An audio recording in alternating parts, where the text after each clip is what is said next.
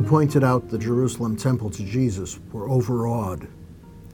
His disciples were, after all, country bumpkins in the big city. They had, perhaps, never seen such magnificence. Since, as Jews, it was their own temple, they were proud of it and wanted to show it off. Jesus' prediction in response to their pride, "The days will come when not one stone will be left upon another," was not quite accurate, or at least not yet. Some stones do remain standing on each other, the famous Western or Wailing Wall of the Temple Mount, a sort of embankment. But the temple itself is gone without a trace. It was destroyed by a Roman army in the year 70. Many of the world's great attractions are, like the Parthenon of Athens, ruins. Many things that were once great attractions no longer exist. The same will be true of our modern wonders. The Eiffel Tower, the Great Wall of China, St. Peter's Basilica, and all the rest of our constructions will disappear.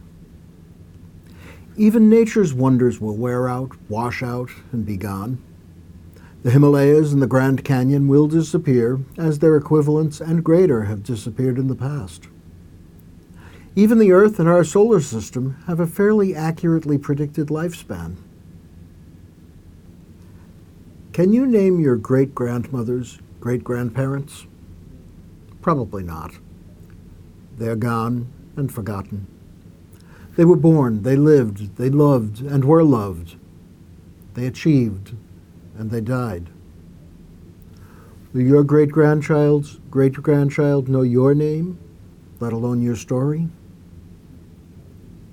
When Jesus talked of a destruction of the temple so absolute that no sign of its having existed would remain, he could have been talking about anything or anybody. He could have been talking about me. As Isaac Watts' hymn, "O God, Our Help in Ages Past," puts it, time, like an ever-rolling stream, bears all its sons away.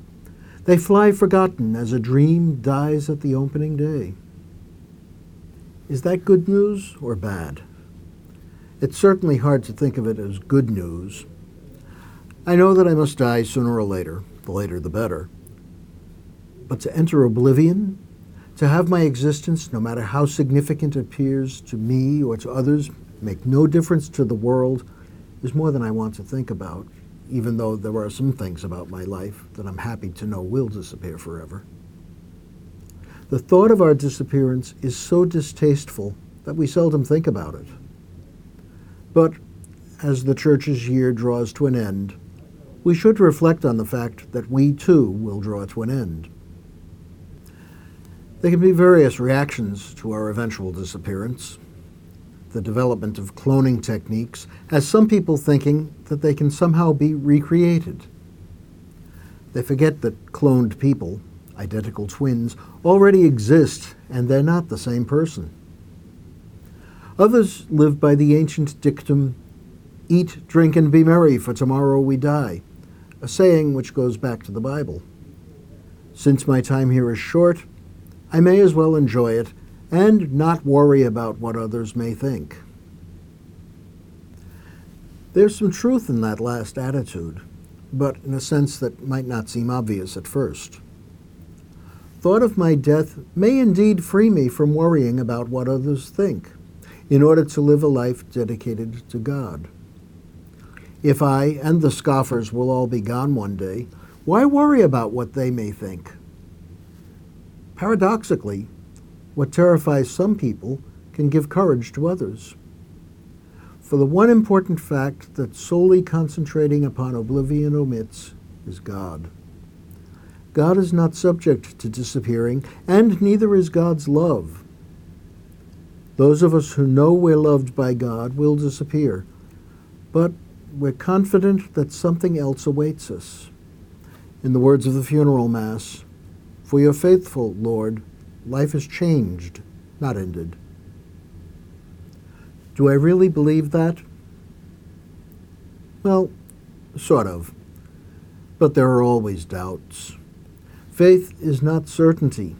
It's a choice. I choose, because of the evidence I have experienced of God's loving help in ages past, to believe that love will not desert me. If I'm right, I will know. If I'm wrong, I will not know. And in that case, neither being wrong nor having lived at all will matter.